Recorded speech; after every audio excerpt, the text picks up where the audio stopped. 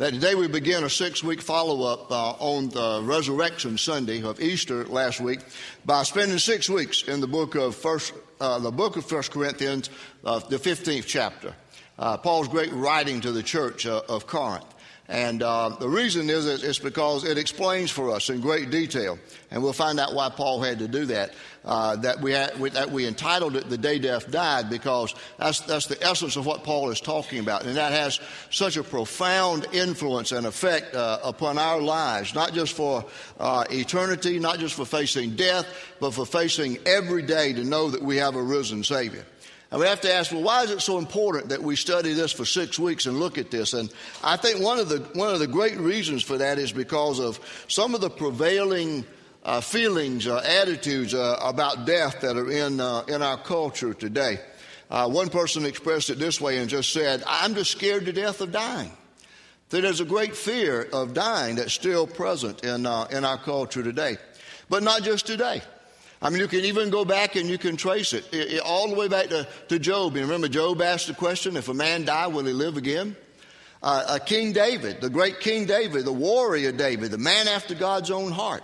Evidently, there came some point in his life in which he was fearful of death, because in Psalm 55, David says, "My heart is in anguish within me. The terrors of death assail me. Fear and trembling have beset me. Horror has overwhelmed me." Now, fear of the unknown is a normal response. When we don't know what's before us, you know, whether it's going off into the military, whether it's going that first day of school, whether it's going off to college, new day at the first day at your new job, whatever it might be, you know, that fear of the unknown is just always there. When we don't know what's out there, there's a little bit of fear. And so we haven't faced death. We've seen it hundreds of times, multiple times, many times. But, you know, it's still something else when we think about our own mortality. And there's a little bit of fear that reigns in all of us. And not only that, but there's also in our culture today a prevailing spirit about a fatalistic attitude about death and what awaits us after death. We've got a video here about an interview on the streets, and I want you to pay careful attention to how people responded to the question about life and death. That open your eyes or ears to something pretty tragic? You know, that's pretty sad for me. That's my reaction to that. I feel sorry for the people who say, I don't know, you know, or they say, when this body dies, that's it. That's the end. Some seem like they were suggesting maybe some kind of reincarnation. Some think, I'd like to believe in a heaven if there is one. But basically, overall, that's kind of a prevalent mood or thought pattern in our culture today about once you die, that's it. That's all there is. And the Bible tells us very clearly that that's not so. There's a resurrection for everybody. And then there is a judgment. The Bible in the book of Hebrews, the writer of Hebrews says, it's appointed unto man once to die, and after that, the judgment. And the judgment then determines what we've done. You know, the judgment is based on what we've done with Jesus Christ, accepting him or rejecting him. And then your resurrection is resurrection to an eternal destiny. It's either in heaven if you've embraced Jesus Christ as Savior and responded to him, or it's in hell if you've chosen not to respond to him. So there's a lot of reasons why we need to look at this for 1 Corinthians 15, because it talks to us so profoundly from the pen of the Apostle Paul about life and death and the issues in between and the issues even beyond that. Paul doesn't mince words, and he met the enemy head on. In verse 26, he says, the last enemy that will be abolished is death. And death is truly an enemy. You know, in the recent months, we've watched people die in the life of our church, and particularly those who are very close to, you know, family and friends. And as I was there with them as they died and went through such excruciating pain and agony, you know, I was reminded, I said, death is an enemy, because it comes and it takes this body. And oftentimes it's a very painful, tragic death. And we look at it that way. But Paul comes to us, even though he confronts death as an enemy, he comes to us, though, with the reality of the resurrection. And he doesn't just come to it from a philosopher's lecture hall, not from some cryogenics laboratory, not even a psychologist's office. But he takes us to the empty tomb, where the angelic messengers greeted those women on the early morning of the first resurrection Sunday. And the angelic messenger said, "Why do you seek the living one among the dead? He is not here, but he is risen." He says, for that reason, because of that truth, that foundation principle, that when we look through 1 Corinthians 15, there's so much that we need to say that comes out of there. So we're going to spend 6 weeks looking at it, thinking about the day that death died. And it's one of the most comforting, it's one of the most beautiful, it's one of the most wonderful, and at the same time, it's one of the most challenging chapters you can find in the Bible. J.B. Phillips, a longtime Bible scholar, said it is the most important chapter in the Bible. And that's pretty strong to say that. Out of all the 66 books and of all the chapters in the Bible, that for one to be focused upon, said this is the most important, is 1 Corinthians 15. Now, what this really is, this chapter 15, is that it's a study of the relationship between life and death, of the triumph of eternal life in Christ over the fear of death, and of the absolute certainty that we can have our own bodily resurrection after death. And then there are other implications for us about how we live our life now and what the resurrection really means to our life now and what we should be like.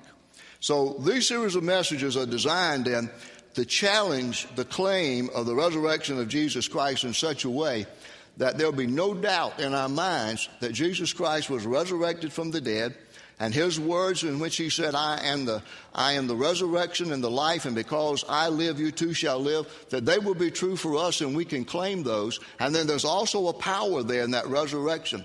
That power that brought Jesus back from the dead is the power of God, and that power can be ours in our life for a sense of direction and purpose and mission for our life. And that changes how we live, and that talks about an entire change that the resurrection brings about to us. So let's begin by looking at 1 Corinthians 15, first 11 verses. The Apostle Paul is writing, and he says, "Now, brothers, I want to remind you of the gospel I preached to you, which you received, and on which you have taken your stand. By this gospel you were saved, if you hold firmly to the word I preached to you. Otherwise you have believed in vain. For what I received I passed on to you as of first importance, that Christ died for our sins according to the Scriptures, that he was buried, that he was raised on the third day according to the Scriptures, and that he appeared to Peter and then to the 12. After that he appeared to more than 500 of the brothers at the same time, most of whom are still living, though some have fallen asleep. Then he appeared to James, then to all the apostles, and last of all he appeared to me also as to one abnormally born.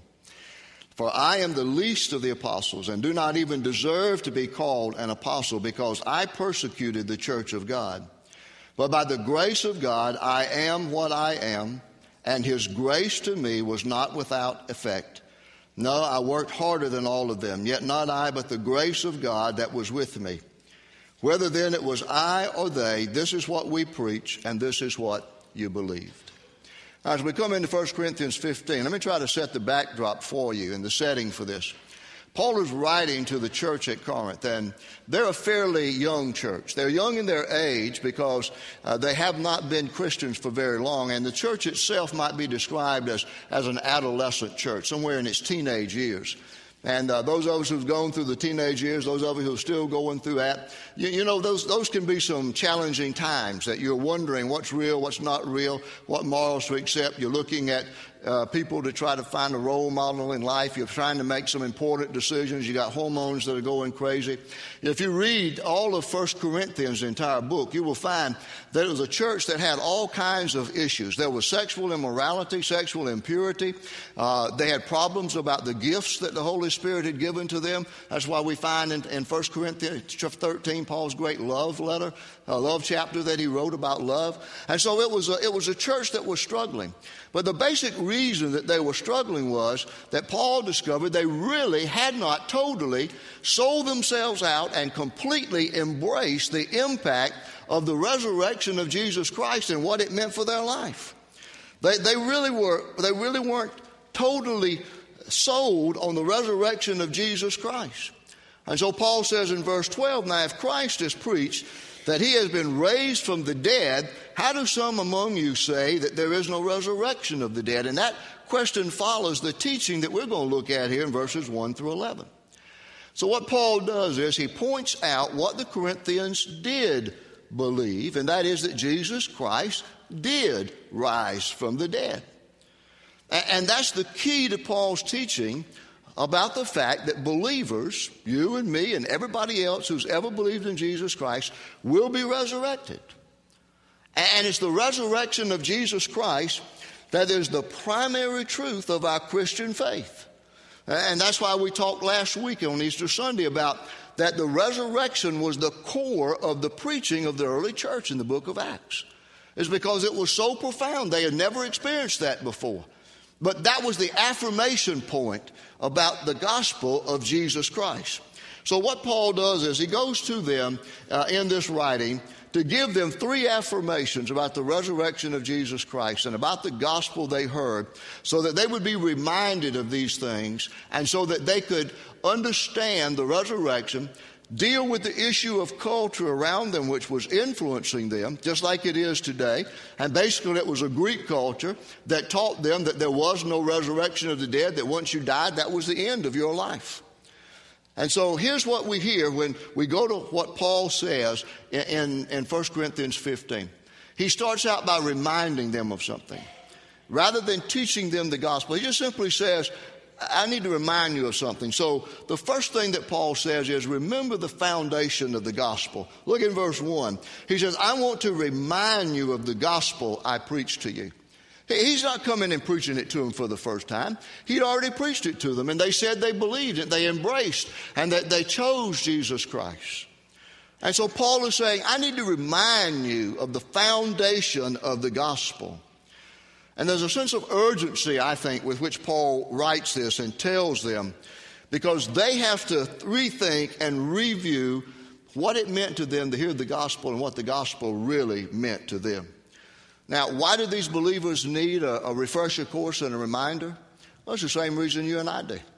Sometimes we're not as strong in our faith as we should be. And for that reason, then, instead of shaping the culture in which we live, the culture has a tendency to shape us and distort our views and our beliefs about God. I mean, are you prepared today to walk out of here and to confront somebody who says they're not a believer? Maybe one of these people in the video that said, once you die, that's it, you're gone, there is nothing else. And are you prepared to confront them with the reality of the resurrection and the good news of Jesus Christ, and to tell them that they can believe in that and that they too can be raised to everlasting life? Most of us aren't, because most of us aren't really totally sold out the way that Paul was and the way that we should be. So I want you to listen to what Paul says in some phrases in verses 1 and 2 about what he told them and reminds them about the gospel and their salvation that was past, present, and future. The first phrase you hear is when he says, the gospel which you received. So he's reminding them that they received the gospel, the good news of Jesus Christ's death and resurrection. And he says your lives were transformed as a result of that. That's what happens when we experience the encounter, the risen Christ. It's true not only for the Corinthian believers back then, but for you and for me today and for everybody else who hears the gospel, responds to it, and believes in Jesus Christ. See, many of you maybe can go back and remember the day, the hour, and the place where you were when you came to know Christ and you received him. And that's great if you can do that. Others of us know that it was a kind of an evolutionary process in our faith for us to come to that point. And that's quite often the way that it is when somebody is brought up in a Christian home, and that they just hear the word of truth, and they hear it in the life of the church, that it's a logical sequence of events that they come to accept Christ. For others who didn't grow up in the church, or maybe some who did, it's still a radical transformation like Paul's life was, and we'll mention him a little bit later on. Now, the second phrase Paul says is, on which you have taken your stand. You look in the original Greek language, and the verb stand refers to a past action that was completed, but with ongoing results. In other words, he's saying, you took your stand when you believed in Jesus Christ, and you're still standing on that.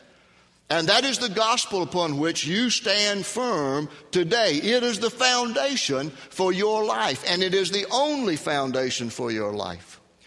And you see, in a world that challenges everything about Christianity, when we stand solid and firm on the gospel of Jesus Christ, then we stand protected and stabilized and secure. Then the next phrase that we hear Paul say is, by this gospel you were saved. And when we look at that word again, literally the Greek says you are being saved.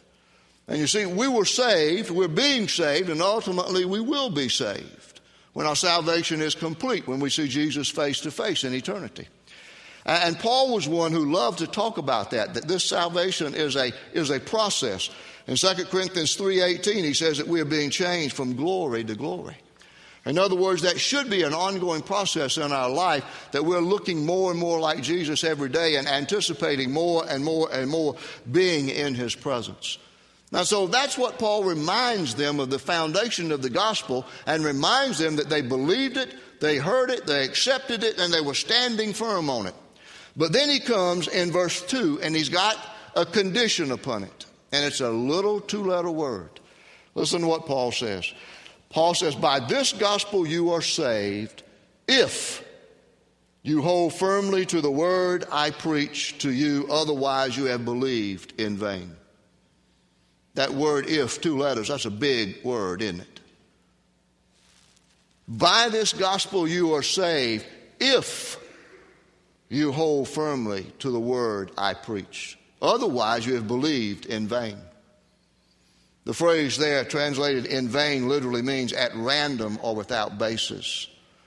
See, Paul says, if you're not holding firm to the truth of the gospel that I proclaim, then you just got some kind of random faith that doesn't even have any basis whatsoever for its existence. That's pretty sad, isn't it?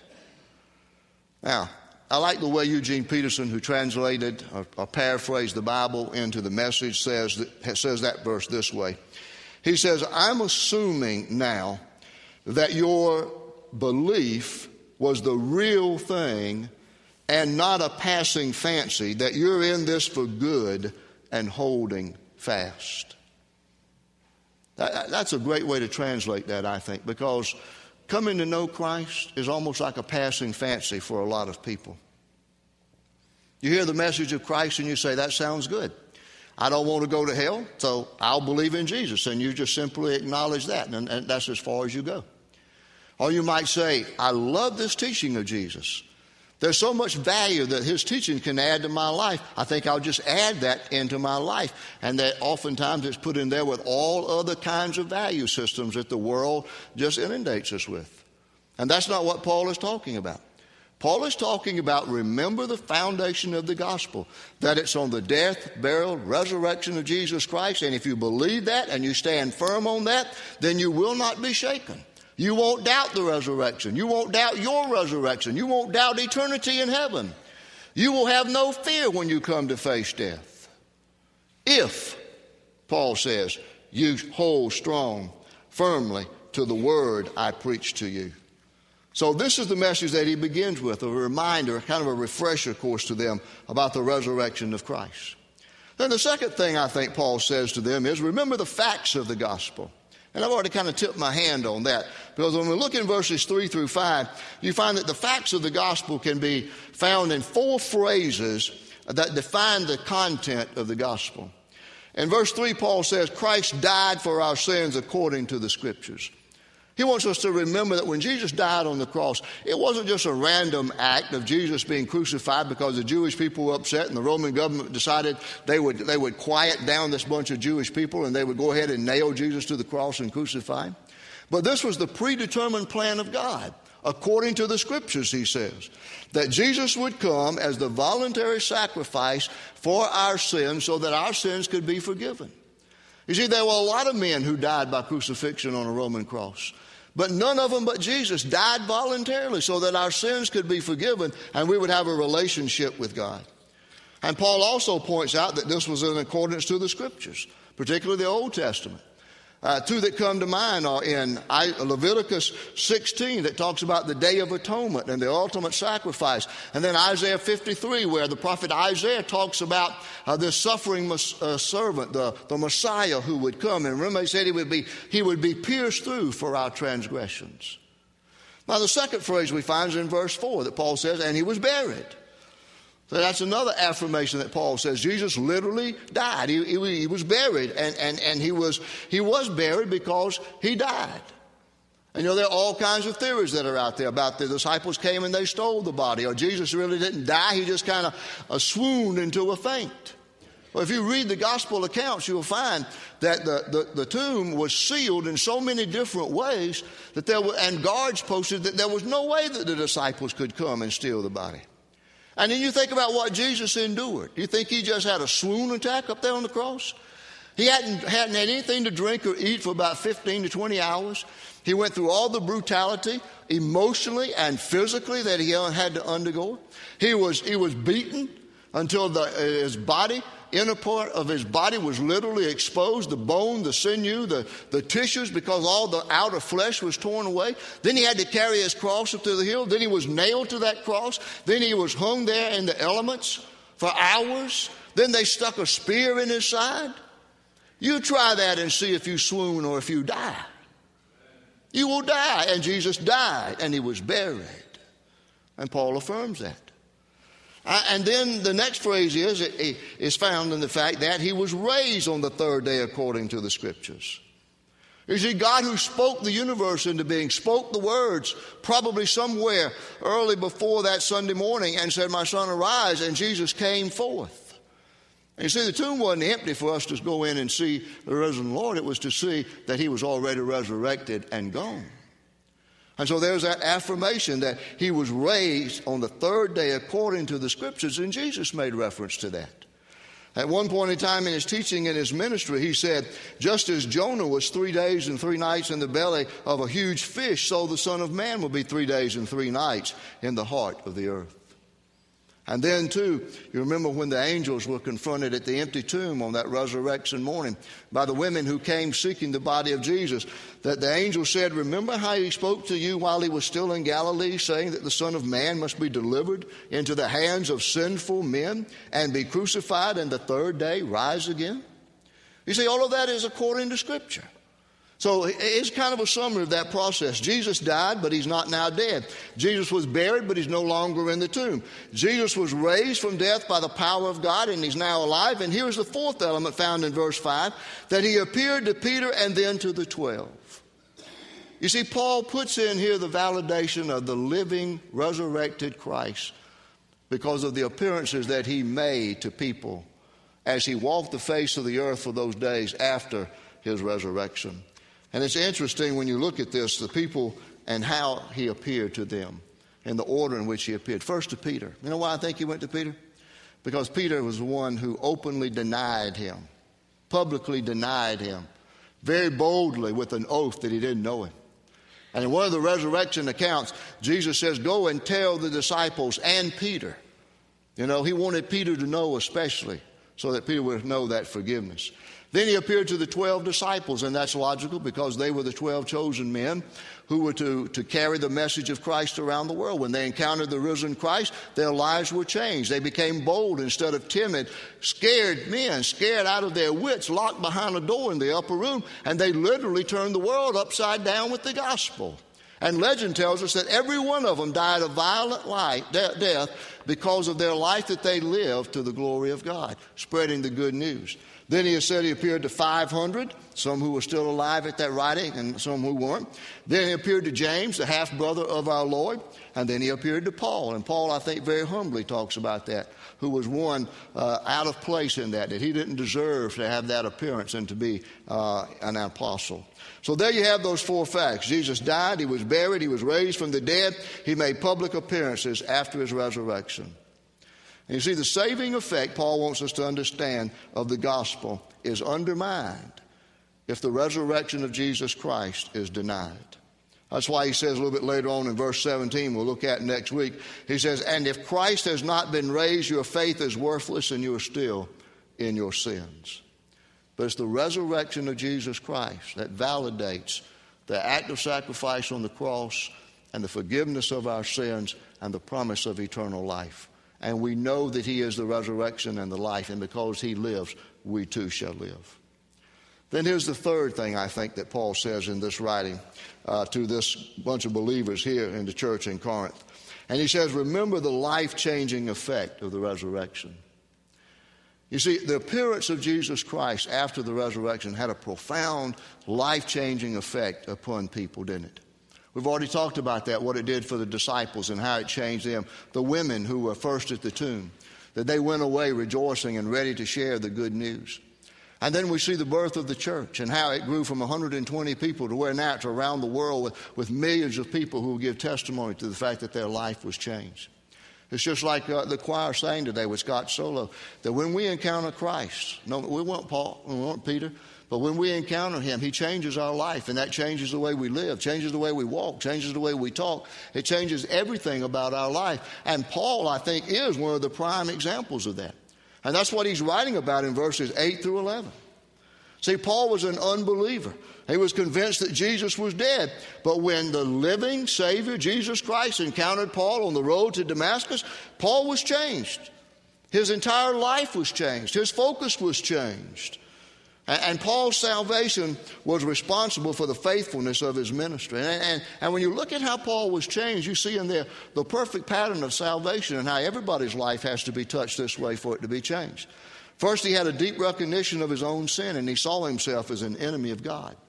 Secondly, he experienced a revolution in his character from being an enemy of the church to being a church planter and the greatest ally that the church ever had. His life was changed from self-righteousness and hatred to sacrificial love. He was changed from being an oppressor to being a servant, from being an imprisoner to being a deliverer, from being a life taker to being a life giver, from being a judge to being a friend. And thirdly, he experienced a radical redirection of his energy. You see, this is the part about Paul that I like so much.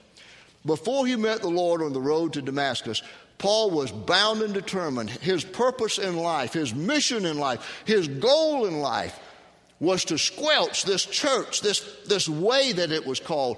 And he was so committed to that purpose that he was willing to see people killed who dared to believe in Jesus Christ. He had a strong passion for that. But when God got a hold of him on that road and he was radically transformed, he didn't get up like a lot of us do after our transformation and we become meek and mild and timid. Paul had the same boundless energy and drive and passion and mission to proclaim the kingdom of God and to plant churches that he had previously had to destroy the church of God. You see, it was his encounter with the risen Lord that gave him purpose and meaning and mission in life. And it does the same thing to us. It makes a dramatic change in our life. There are a lot of celebrities out there that we could talk about with some change in their life, a lot of them who need a change in their life. And sometimes I'm hesitant to bring them up because a lot of times it's not long after they take a stand for Christ that they're in hot water for doing something else. But I read an interesting story this week about a band that I never heard of before. Maybe some of you are familiar with it, called Megadeth. Any of you know that one? Anybody familiar with that one at all? Or maybe one or two hands. Maybe it's good most of you don't. I never heard of it. But they're heavy metal band. And one guy in there by the name of David Ellefson did the typical thing. He was in the band early at 25 years of age, on the road, into drugs, alcohol, all those kinds of things, and he knew his life had gotten away from him. Meanwhile, Megadeth, and they got the name of that band because it comes from a measurement equal to the death of 1 million people by nuclear explosion. And so that's why they're a heavy metal band. They had released 16 albums, sold more than 30 million records, and received 10 Grammy nominations. But David Ellefson's life was at rock bottom. He had to go into the 12-step treatment process. And it was there he came to claim faith, and his life was radically transformed. He now lives in Arizona. He's a member of a Lutheran church there. He has organized a band entitled Mega Life. And he says it's partially a play on the word Megadeth. He said, but it's also about my ministry and the ministry of Jesus Christ, where Jesus said, the thief comes only to steal and kill and destroy, but I came that they may have life and have it abundantly. You see, we might not all have the same life-transforming experience that he did or that Paul had. But somewhere in our life, we have to have that experience with Christ that radically transforms our life, so that we have a new sense of destiny, a new sense of purpose, a new sense of mission, and we have the power of God to drive us to complete that mission and that purpose in life. And also, so that when we go back here to the beginning of this message and I ask you about the fear of death, so that you don't have any more fear of death. So as we come to the end of this first message, so where are you? Are you scared to death of dying? Are you just still wondering what happens after life when it ends in this world? Do you believe that there is a life out there? Well, you better believe, because there is one. You're resurrected, and you spend eternity in one place or the other, either in heaven or hell. And so you need to make a decision about Christ. You need to go back and look at what Paul says about the foundation of the gospel. Jesus died for you. He was buried because he was dead. He was brought back from the dead by the power of God. And it's that same power to transform your life. And Jesus is the resurrection and the life, and because he lives, we too shall live if we believe in him. That's that conditional word, if, that Paul says. Otherwise, your faith is in vain. If you got it in something else other than the risen Lord Jesus Christ, then you've got a faith that's vain. You've got one that's empty, it's meaningless, it has no basis. So where are you today? See, most of us probably aren't totally sold out like Paul was. I got a book I would suggest that you read entitled Not a Fan. Because Jesus doesn't want us just to simply be a fan. He wants us to be a sold-out, committed follower. I think there are a couple of classes maybe going to start studying that. And it is a profound book. It's simple, but it's profound. But it challenges us about that. That's what Paul is challenging the Corinthians here. They were adolescent in their faith. They had a lot of issues they had to deal with. Paul said, let me remind you of the gospel. Build your life upon that foundation. Stand firm upon it. Live with that power of God, because he has not given us, as he wrote to Timothy, a spirit of timidity, but of power and love and discipline. Other places say a sound mind. And Peter says that God has given us a living hope through the resurrection of Jesus Christ from the dead. And so there we have it today, the reality of the resurrection of Jesus Christ. The decision is yours as to how you will live. Whether you're going to be sold out to him, whether you're going to be a fan, or whether you're going to be a completely committed follower of Christ. Whether you're going to live in fear of death, or whether you're going to embrace death as a means to eternal life and eternity in the presence of God in heaven forever and ever and ever. What do you believe this morning? What are you willing to accept? Let's pray. Father, we thank you for the resurrection of our Savior Jesus Christ, for the reality of his resurrection from the dead, all on our behalf, but yet to bring you glory and honor and praise. The resurrection of Jesus Christ that takes away any fear that we might have of death, any fear that we might have of judgment, because we know that we're committed to you. We're standing fast on the gospel, and we'll be raised to a resurrection of life instead of a resurrection of judgment and death. And so I pray, Father, for those in here who are believers, that we will be sold out to Jesus and that we will live for him, and the power of the resurrection will live through us.